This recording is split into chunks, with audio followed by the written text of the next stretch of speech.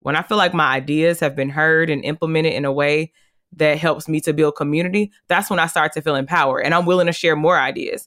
I may have the idea in my mind that may solve the issue that we've been talking about, but because I'm sitting in a space where people, I feel like, okay, no one is listening to what I have to say, I may hold that idea in my mind. I may just keep it to myself because I'm like, I'm going to hold on to this one because they're not listening anyway.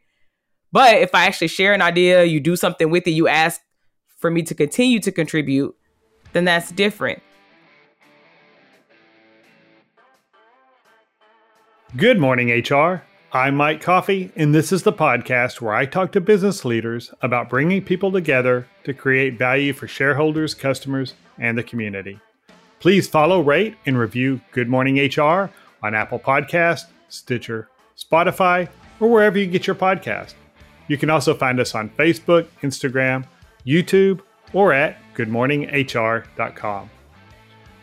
It is no secret that engaged employees are more productive and more likely to stay with an employer than disengaged employees. Plus, they're generally more pleasant to work with.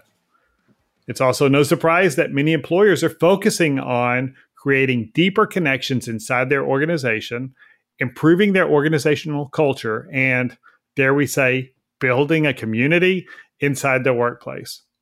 Joining us today to discuss all of this is Dr. Whitney Boyd. Whitney works in the office of the Chancellor at Texas Christian University, where she focuses on building relationships both inside the TCU community and the wider DFW community. She is also conducting research regarding first-generation college students and identity development. And she serves as a leader in TCU's diversity, equity, and inclusion efforts.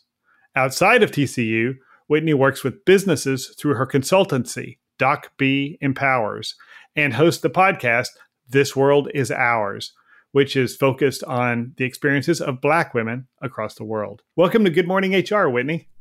Thank you so much, Mike. I'm glad to be here. So let's work on definitions first, but are organizational culture and the idea of community the same thing? I think that oftentimes we look at organizational culture and we have this false notion of community based on our organizational culture. So some people like to lump those two together to think because we have a culture in our workplace, that means that we have community. But you can have a culture that is absent of a sense of community and belonging for all of your employers in your workplace. So let's talk about what culture. I mean, every organization has a culture, whether you recognize what it is or not. And often we have two of them. We have the aspirational one we put on the posters and all of that. And then we've got the real one, how things really get done here. The people who really gets promoted, how they get promoted, how they get recognized, how we operate.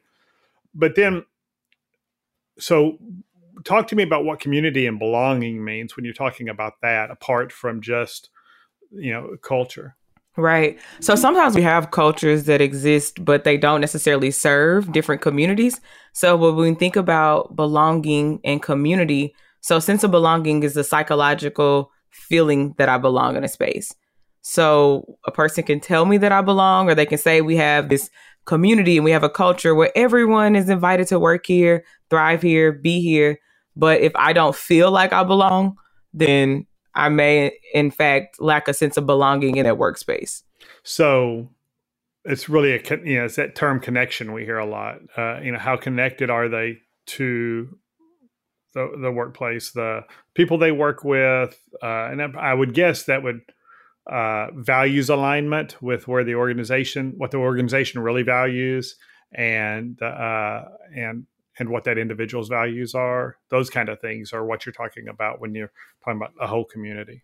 Yeah. So I think like as an employee, if I were your employee, and we have a workplace culture for sure, right? So it may be a culture that mimics your values, your beliefs, your style, your leadership, but it may not be a place where I can find myself and I can be the best employee or be the most productive individual. So I think that the workplace, as different people enter the workplace and our workplaces become more diverse, we have to account for that also within our culture. I think every workplace has a culture, but that doesn't necessarily mean that it's a strong culture or an inclusive culture. There is indeed a culture.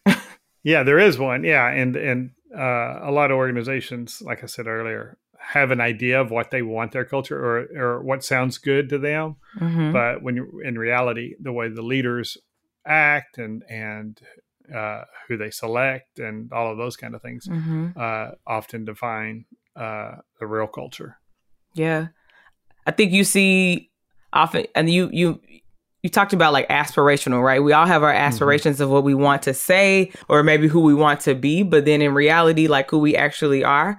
And I think some of those things come into play when companies make what I'm going to call like a grandstand or something where they're saying, oh, this is our culture. This is how we're promoting a strong culture. And the employees are like, who asked for that? Where did that come from? How did you get to that decision to think that that was the best outcome of what we wanted as a community of people who work in this shared location, this shared space? And then individually, I mean, I think one of the challenge you have when you're building culture is that,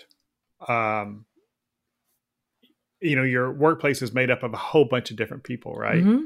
And they're going to have different values and different backgrounds and preferred styles and all of that. And that kind of boils down to the individual identity. Talk to me about identity, and that's, you've got research around how that's being developed. So, what does that look like? Both, I'd be interested in hearing, what's it look like in these early college year students versus once they're entering the workplace post college. How does the identity develop? And when you're talking about identity, how do you define that? Yeah. So my work, when I'm talking about identity, what I get a chance to do at TCU and external too, is to talk to people about social identity. So a number of those things that are more social constructs that other people really define about us, like our race, class, gender, those types of things of like societal structures. So when I think about how those things show up in the workplace, I think in years past, we maybe say, oh, well, work is work, life is life, right? But I think what we know now is that there's no real separation between work and life. And so the things that are happening around my social identities in life, I'm bringing into the workplace too. Though I may not focus solely on that, like in the workplace, but it's going to show up. It's going to be a part of how I make decisions, who I connect with in the workplace, and how I navigate that space. So what I spend time doing is focusing on how can we better understand who we are as a person based on our social identities, because that helps us to have an understanding of how we connect with other people. So instead of telling people, okay, well, keep this separate, because how do I keep my real identities separate when they literally make up how I view the world, how I make decisions, how I connect with people?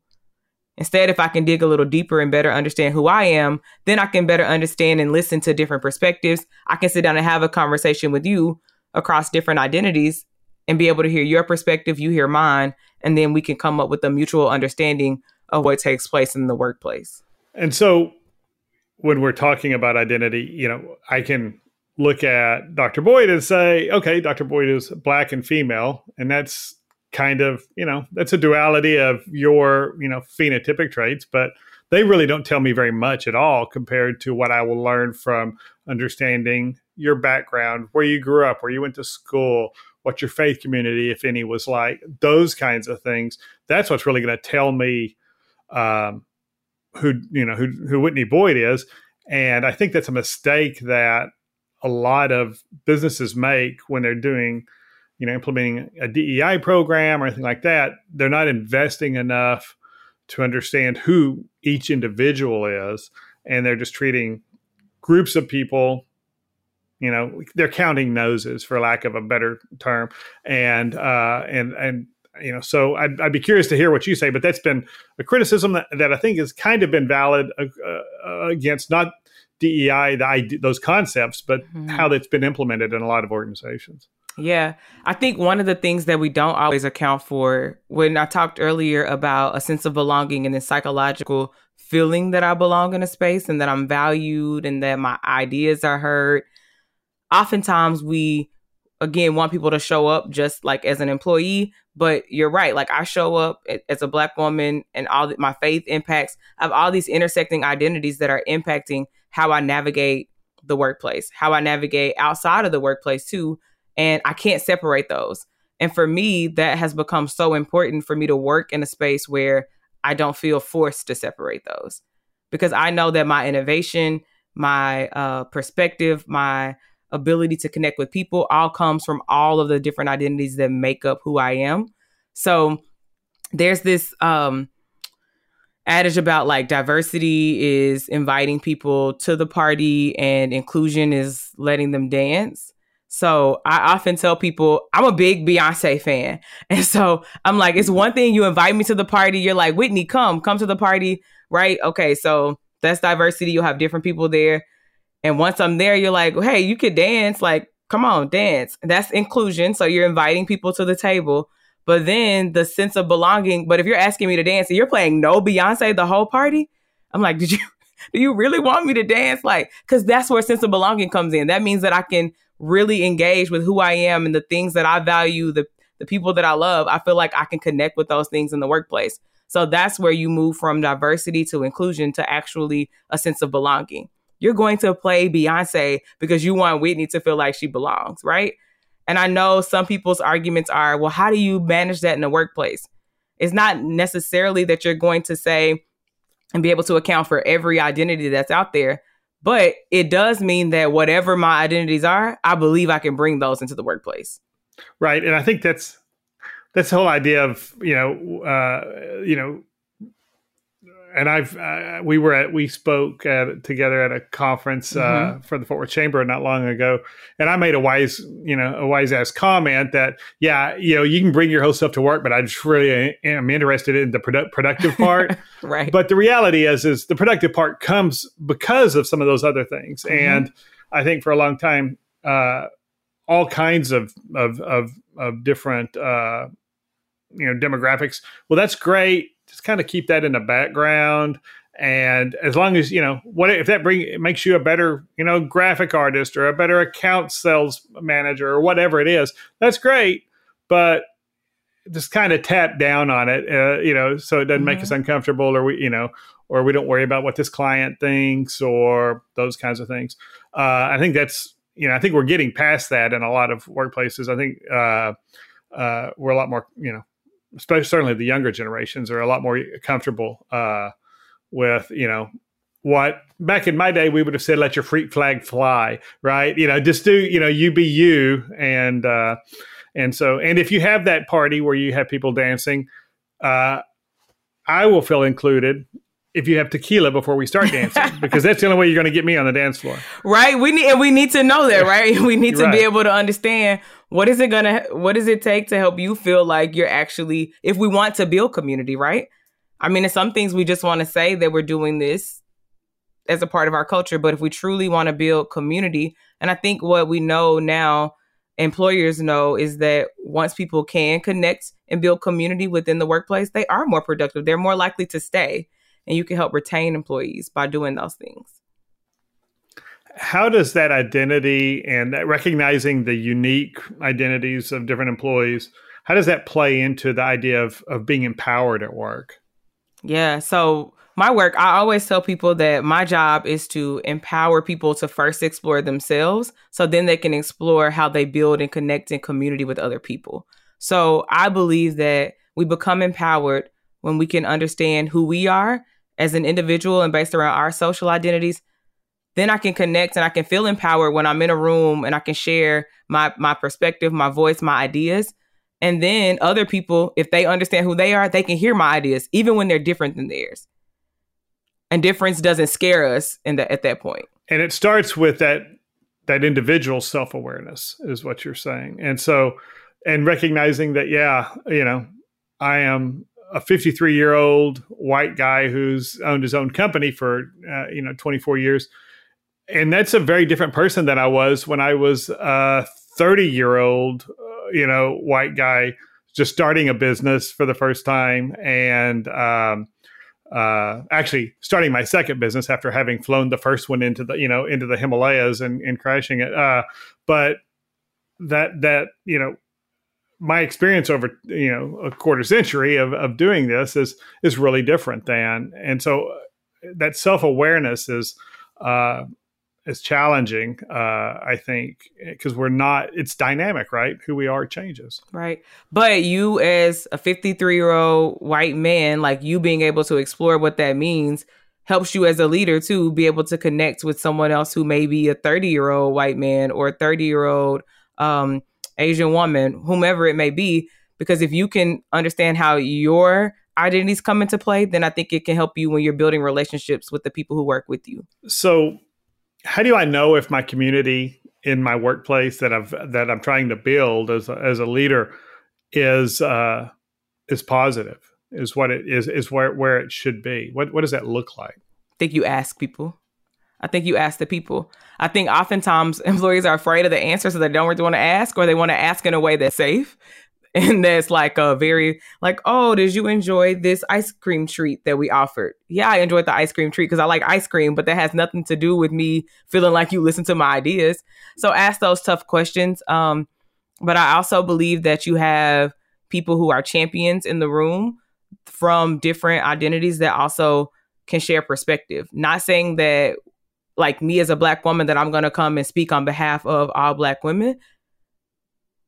But there may be an opportunity for me to have a different connection or a different perspective that can connect with yours, and we can get different ideas to the table to hear different voices. But I think that also means that you have to hire people from different perspectives too, to be able to have a table where people feel like they can bring ideas. From my experience, people will share things in community where they feel a sense of community that they won't share just in a workplace culture. And oftentimes that may be because the culture isn't what they thought it was. And probably more in the majority population. I mean, if the organization is primarily white and male, let's say, there's a sense of ickiness. I mean, how do I have this conversation? How do I ask these questions without offending somebody or by making their race or their sex or what state they're from or whatever, essentializing that, reducing that person just to these things. How do you have what are some questions you could really ask when you're saying ask that group, ask your employees, what are good questions to ask around that to start the conversation? And when I said that too, I want to be clear, like what I was really saying too is just being able to have and sit down and have conversation, like finding a common ground with people. I think as we are able to connect with people and their stories and understand them as people, then we can get an understanding too of what their actual experience is in our workplace. So that may be literally just inviting someone in to have a conversation to talk about what their experience has been. And I think that once you can connect like as individuals, then you're able to get some of that information that you may be curious about on their experience because they may have a different level of comfort. But there's so many times within the workplace because people have this fear like, oh, well, what do we have in common? What will we sit down and talk about? That they just don't have the conversation. But for one, you're still both human people who have lived experiences of something and not being afraid of being uncomfortable in that space.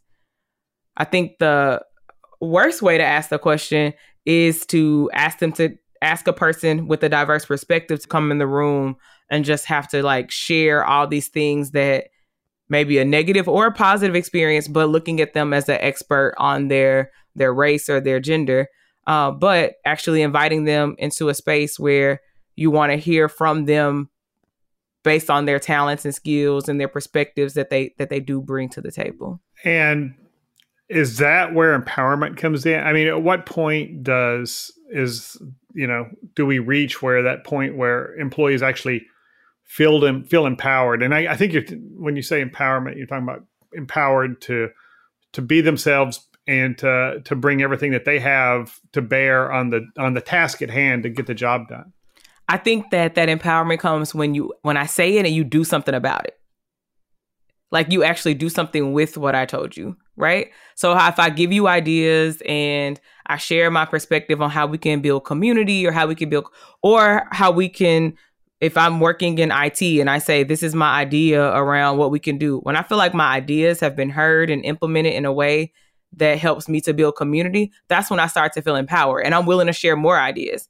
I may have the idea in my mind that may solve the issue that we've been talking about, but because I'm sitting in a space where I feel like, okay, no one is listening to what I have to say, I may hold that idea in my mind. I may just keep it to myself because I'm like, I'm going to hold on to this one because they're not listening anyway. But if I actually share an idea, you do something with it, you ask for me to continue to contribute, then that's different. I think a way of doing it is using different ways in meetings and when we're sharing or brainstorming in a space. What happens when we actually encourage dissent and for people to have differing ideas? Oftentimes we get stuck in groupthink where I don't want to say anything because I don't want to be the one to prolong the meeting, or I don't want to be the one where they're just talking over me. But what happens if you actually ask people to create dissent in a positive way? It's not negative. It's just allowing people with different perspectives to bring those perspectives to the table. And it's actually encouraged by the leadership. And let's take a quick break. Good Morning HR is brought to you by Imperative, premium background checks with fast and friendly service. If you're an HRCI or SHRM certified professional, this episode of Good Morning HR has been pre-approved for 3/4 of an hour of recertification credit. To obtain the recertification information, visit goodmorninghr.com and click on Research Credits. Then select episode 66 and enter the keyword identity. That's IDENTITY. And if you're looking for even more recertification credit, check out the webinars page at imperativeinfo.com. I have 10 hours of recorded webinars, each approved for an hour of recertification credit by both HRCI and SHRM. 3 are even approved for HRCI business credit, and 1 qualifies for ethics credit. You can access all of these webinars for free at imperativeinfo.com. And now back to my conversation with Dr. Whitney Boyd. And I think a big part of that is not just on, the most obvious, demographic traits that somebody might have, but behavior and personality styles too. Like I am, on most behavioral assessments, I'm high dominance, high social, and I've got ideas, and I just vomit my ideas on everybody, and I'm convinced that they're always right, and they usually are. But then on the flip side, I've surrounded myself, because I'm that visionary type, I've surrounded myself with people who are good executors. But the problem is I need immediate feedback, or I expect immediate feedback. But they're internal processors, right? They're taking the data in. I'm intuitive. I'm jumping to the conclusion before I even have all the details, but I can see the long road, but they need to process it. So in our organization, often I'll throw something out there, and I've over, years of working with these folks, I've recognized, okay, I could tell the gears are turning in there, but it's good. I may need to say, that's what I'm thinking. Let's revisit this tomorrow, and y'all get your head straight and think about what this really means, and is this practical, and what would the impacts be, and give them that time. And so it's not just, and I think how people's own personal behaviors are, their own behavior, their own worldviews and all of that have such a big impact on how they can contribute. And you got to make room. So that means I have to give up my desire for that immediate, dopamine hit of them saying, yeah, boss, you're the genius. Right. I have to wait till tomorrow for them to say that. It's coming, but it's coming. Right, it better be. Yeah. And so, but, so that's another place where I'm empowering them, right? I'm telling them, I need your feedback, and I recognize I need to, modify my own behavior in order to get the best from you. So I think that's the reason that when I talk and I do this work around understanding ourselves, that's why it's so important, because you can understand that that's your preference, but you're leaning heavy on preference. It doesn't mean that it's the only way to do it. It's just your preference, right? So I think just the best way. It's just because it's your way, right? Naturally. Yeah. I feel the same way. But what I think about knowing ourselves is because we can then start to point out places where we may have power, influence, or privilege and say, okay, this is me leaning on preference now. This is me leaning on my understanding of the world and how I operate. But it's not necessarily how everyone else operates. But for your team to come up with the best solutions, you need to take a pause. Right. And so whether it's behavior styles or just getting as deep feedback as we can on any issues we're trying to deal with, what we want is to make sure that everyone is heard. And I mean, sometimes that means you have to listen to dumb ideas. I mean, we just have to admit, accept that. But we have to make the time and the space, to vet and, to vet the ideas. And sometimes that means, I like that term rather than straw man, steel man, give me all the arguments against my idea and let's hear them. And sometimes they're right. And sometimes they're like, it's not true that there are no dumb ideas, but doesn't mean we shouldn't at least hear them. And if you got one performer who only gives you dumb ideas all the time, maybe you need to reconsider if that's a different conversation. Right. But you know what, Mike, that what I think about is oftentimes we are reactive in the workplace when we're building culture and community. We're reactive to something that happened instead of being proactive and actually creating a sense of belonging and building a community that is reflective of what the people are in need of. Because we don't want to know maybe what we're doing wrong. We're really not ready to make that change. And I think one of the worst mistakes too that people make is that's where people get called out for being performative, right? It's because you have these conversations. You say, everybody come in. We're going to have a listening session. We want to listen to our employees. We have employee resource groups. We want all of our employee resource groups to be there. And you share all these things and no one actually does anything with it. It's like, I just bared my soul to you and you were like, thank you so much. And then you have donuts tomorrow. Who asked you for a donut? And I think those sessions, what they really can get treated like is more of a therapy session for that employee than for the company to realize, where we are and how we might better, do the thing, better do our business. I mean, none of us, unless you're a nonprofit that's got a really weird mission, none of us are starting companies in order to keep people hired and engaged. But we need employees. We need them engaged. We need them to be themselves in order to accomplish the organization's mission. And so, so it should be more those, any kind of, listening sessions and stuff like that. I think those are often the sign that you don't have frontline leadership and you don't have executive leadership that's engaging in the conversations on the fact that those are necessary, and I would probably suggest, and I'd be curious to you if I've got an organization that I feel like has a number of disengaged folks, maybe they're not just disengaged, maybe they're just flat unhappy. They're in that quiet quitting group, and which is an awful term, but it's a real term. Yeah, it's a real term, and it's something that's gone on for. It's just a new term for an old behavior, right? Right. Employees that are disengaged, or employees who are. Then there's the other group of employees. There's disengaged, and then there's who are just setting healthy boundaries, and in both cases they point to leadership problems. If I've got employees who have to go out of their way to set healthy boundaries, that's a leadership problem, because not that they're setting them, but that leadership wasn't already helping them do that. But then if I've got disengaged employees, either I selected the wrong people for the roles that they're in, or I haven't incentivized and managed and led them properly, or I haven't helped them exit to some place where they're going to be happier. And sometimes that's what we need to do. But all of that, I mean, get me on my soapbox about quiet quitting, and we'll go all day. But I think that even with what you're saying about the quiet quitting and the disengaged employees and all that, if we're honest, a lot of the issues come right there at that mid-level management with that direct supervision, where I think honestly, a lot of times it is because people are not willing to connect with people as individuals and allowing them to explore like who they are in the workplace. And it's because it's different than how I am. And I'm just scared of that. People are so afraid of difference. Or it may turn out that, Mike, I may have a better idea than you.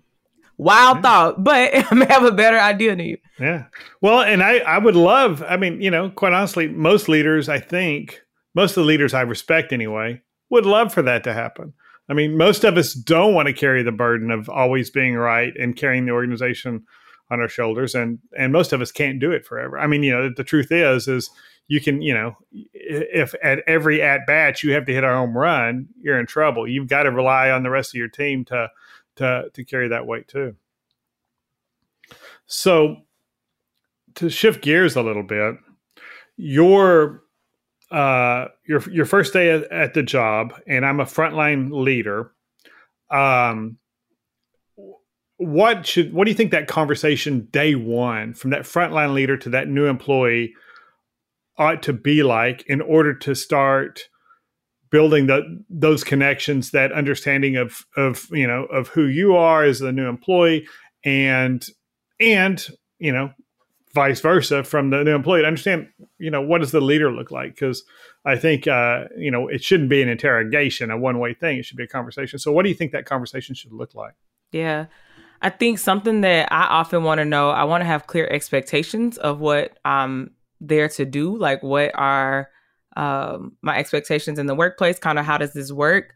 And I want to be able to ask questions. And so I think if you invite people in early on to ask you questions, and then obviously you ask them questions too, then that can create a space where you may feel like dialogue is welcome, to where I don't have to go all day with all these questions in my brain.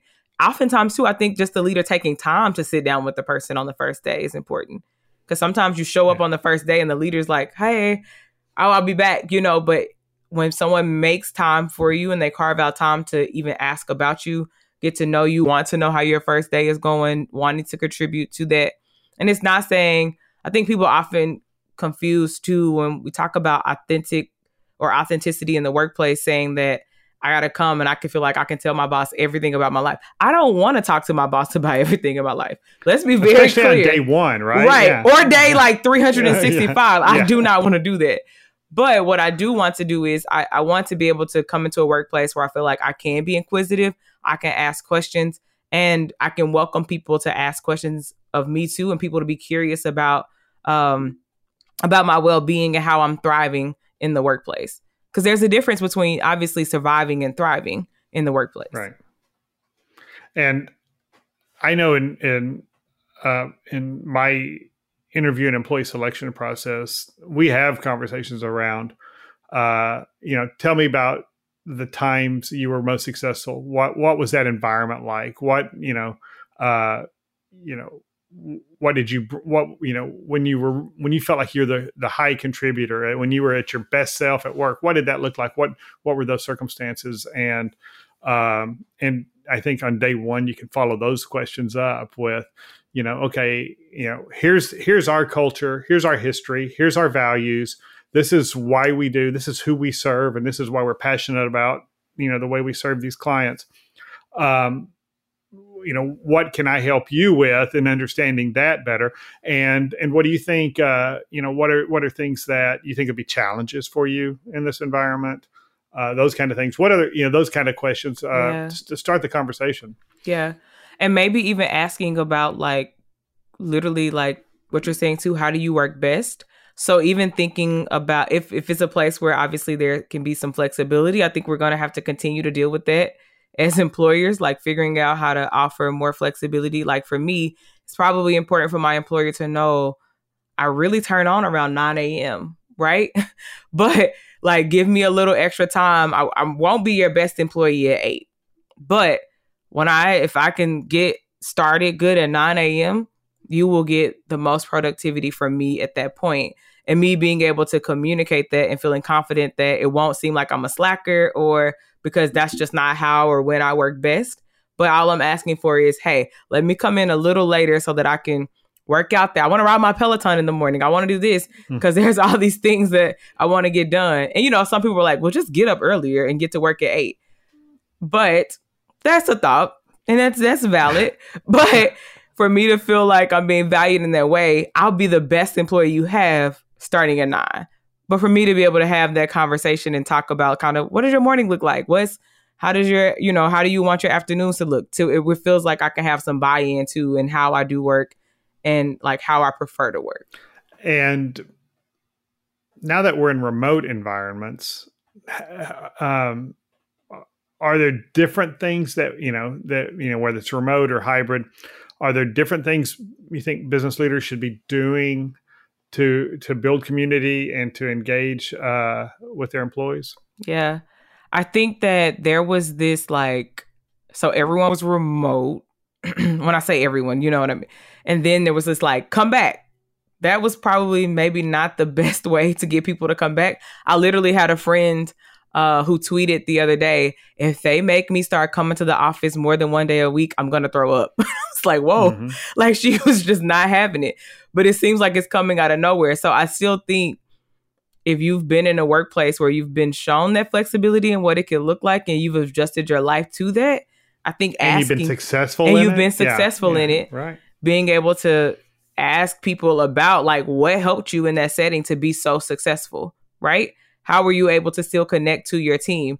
Maybe there were some, I remember some of us, we had these weekly calls where we just had a check-in for an hour, but that's how we were building community while we were remote. And it was 3 or 4 people across the institution where we had some shared identities, and we were just hey, let me just have a check-in with you. Had nothing to do with our direct work, but it helped us to feel more connected to the institution, the environment, and be productive in the workplace. And, TCU is a great example. The majority of your workforce has to be on campus during the school day. I mean, your instructors, facility, you've got a giant physical plant, mm-hmm. and I live across the street. So thank you for maintaining the physical plant. Yes. But during the great freeze we had last year, I'm on TCU's electrical grid. I don't lose my lights don't even flicker. It's nice. Awesome. Yeah. But so thank you for that. But y'all going remote much of the time, mm-hmm. And for many of your positions wasn't a possibility.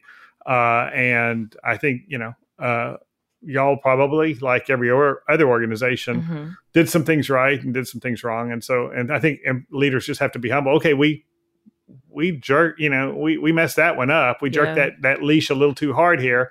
And you just have to say, okay, but going forward, here's what the expectations are.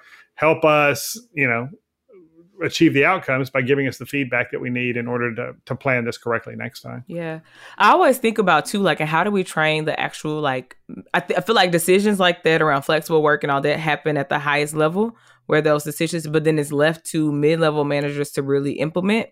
So how do we train and prepare mid-level managers to actually manage those conversations, manage those relationships with employees, to still help employees stay engaged?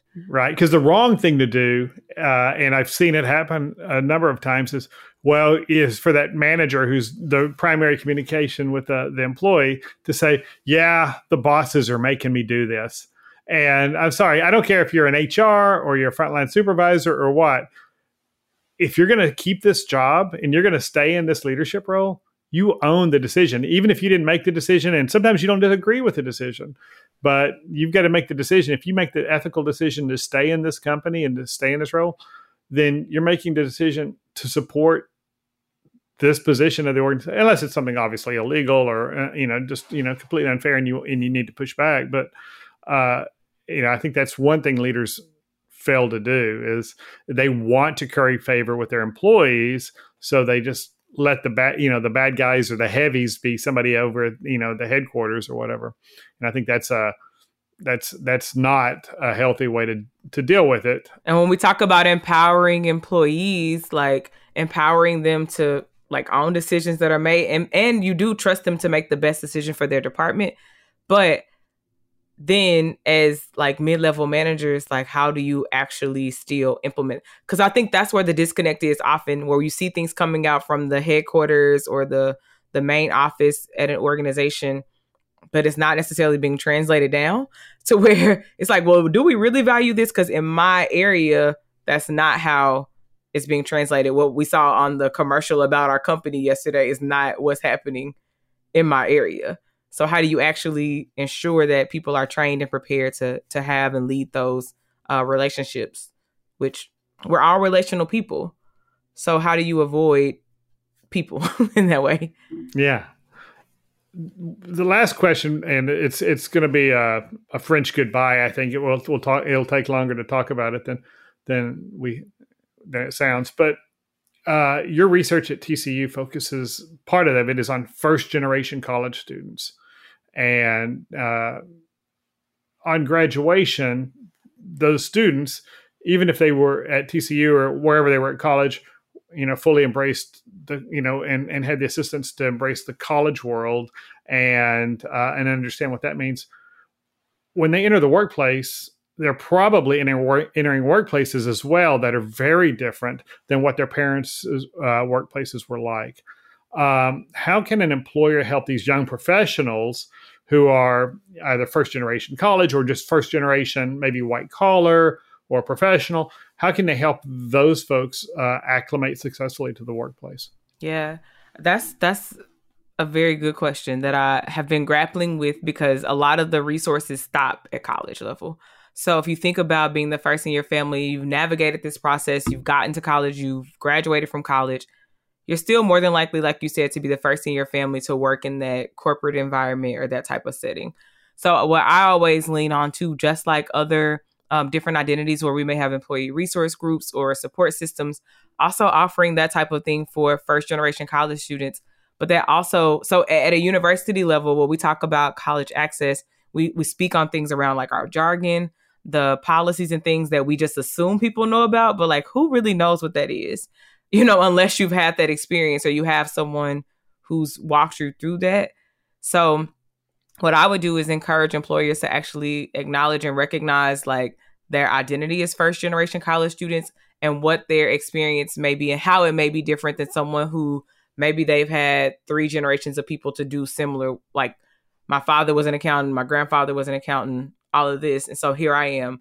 So what does this look like for someone who this is their first time talking about benefits, talking about salary negotiations and all that? Like who in HR is the go-to for just helping people navigate that, and them being equipped with the understanding of how to help first gen graduates excel in the workplace. So my research looks at getting the maximum benefit from being in college. So thriving in college means that it's moving beyond just access. It's moving beyond just getting the job, but how do I prepare for the next steps in my career? How do I prepare for the job after the next job, right? And so how do you have those types of things offered through your your employer for people to take advantage of, to where if they don't have that setting where they can't just call someone and ask them, because there's some of our greatest employees with the greatest ideas, but may just not have the access or the structural background to navigate the workplace in that way. And you mentioned it, somebody in HR to do that. And I'd make the argument that HR supports making sure the frontline managers have the ability to do that, and enabling and empowering them to do that. And because that's what happens too often is we say, oh, somebody needs to do this, give it to HR. And HR has got, a 1 to 50 employee to HR, or 1 to 100 employee to HR ratio. And they can't be successful in that, but they can put the programs in place to help managers understand, hey, you're recruiting out of this pool of people, and you're going to bring in some of those folks, and your job as a leader is to make sure that they're successful and do what you have to do to make them successful. Part of that is understanding they may not have the same background as that kid whose parents were accountants and grandparents were accountants and all of that. And I think, and yes, my friends at HR would tell me the same thing. Stop giving us everything. But I would say for the people who are in talent acquisition and in that area or recruiting, and then even being intentional, like as an advocate for people who are first gen, and being intentional about if you go to a campus to recruit, perhaps you even see what programs and offerings there are on that campus for first gen students, and maybe even setting up something separate to meet with students who are first gen, working with a program that offer support to help them prepare for the interviews and the job market and all that. That's something I think if companies are committed to recruiting from different backgrounds, that's something that they could do. Just like you have a meeting with students in the business school, you can also have a group of first gen students that you sit down and talk to, or having mentoring programs. Replicate some of the things that you see happening on college campuses within the workplace. But first gen is not one of those visible identities to where it's often a forgotten identity. Right. We don't walk around with, stickers on us that say, this is my first time. This is my first rodeo. Right. Yeah. Right. Well, that's all the time we have. Thanks for joining me, Dr. Whitney Boyd. Thank you for having me. And thank you for listening. You can find previous episodes, show notes, and contact info for our guest at goodmorninghr.com or on Facebook, Instagram, or YouTube. And don't forget to follow us wherever you get your podcast. Rob Upchurch is our technical producer, and I'm Mike Coffey. As always, please don't hesitate to reach out if I can be of service to you personally or professionally. I'll see you next week, and until then, be well, do good, and keep your chin up.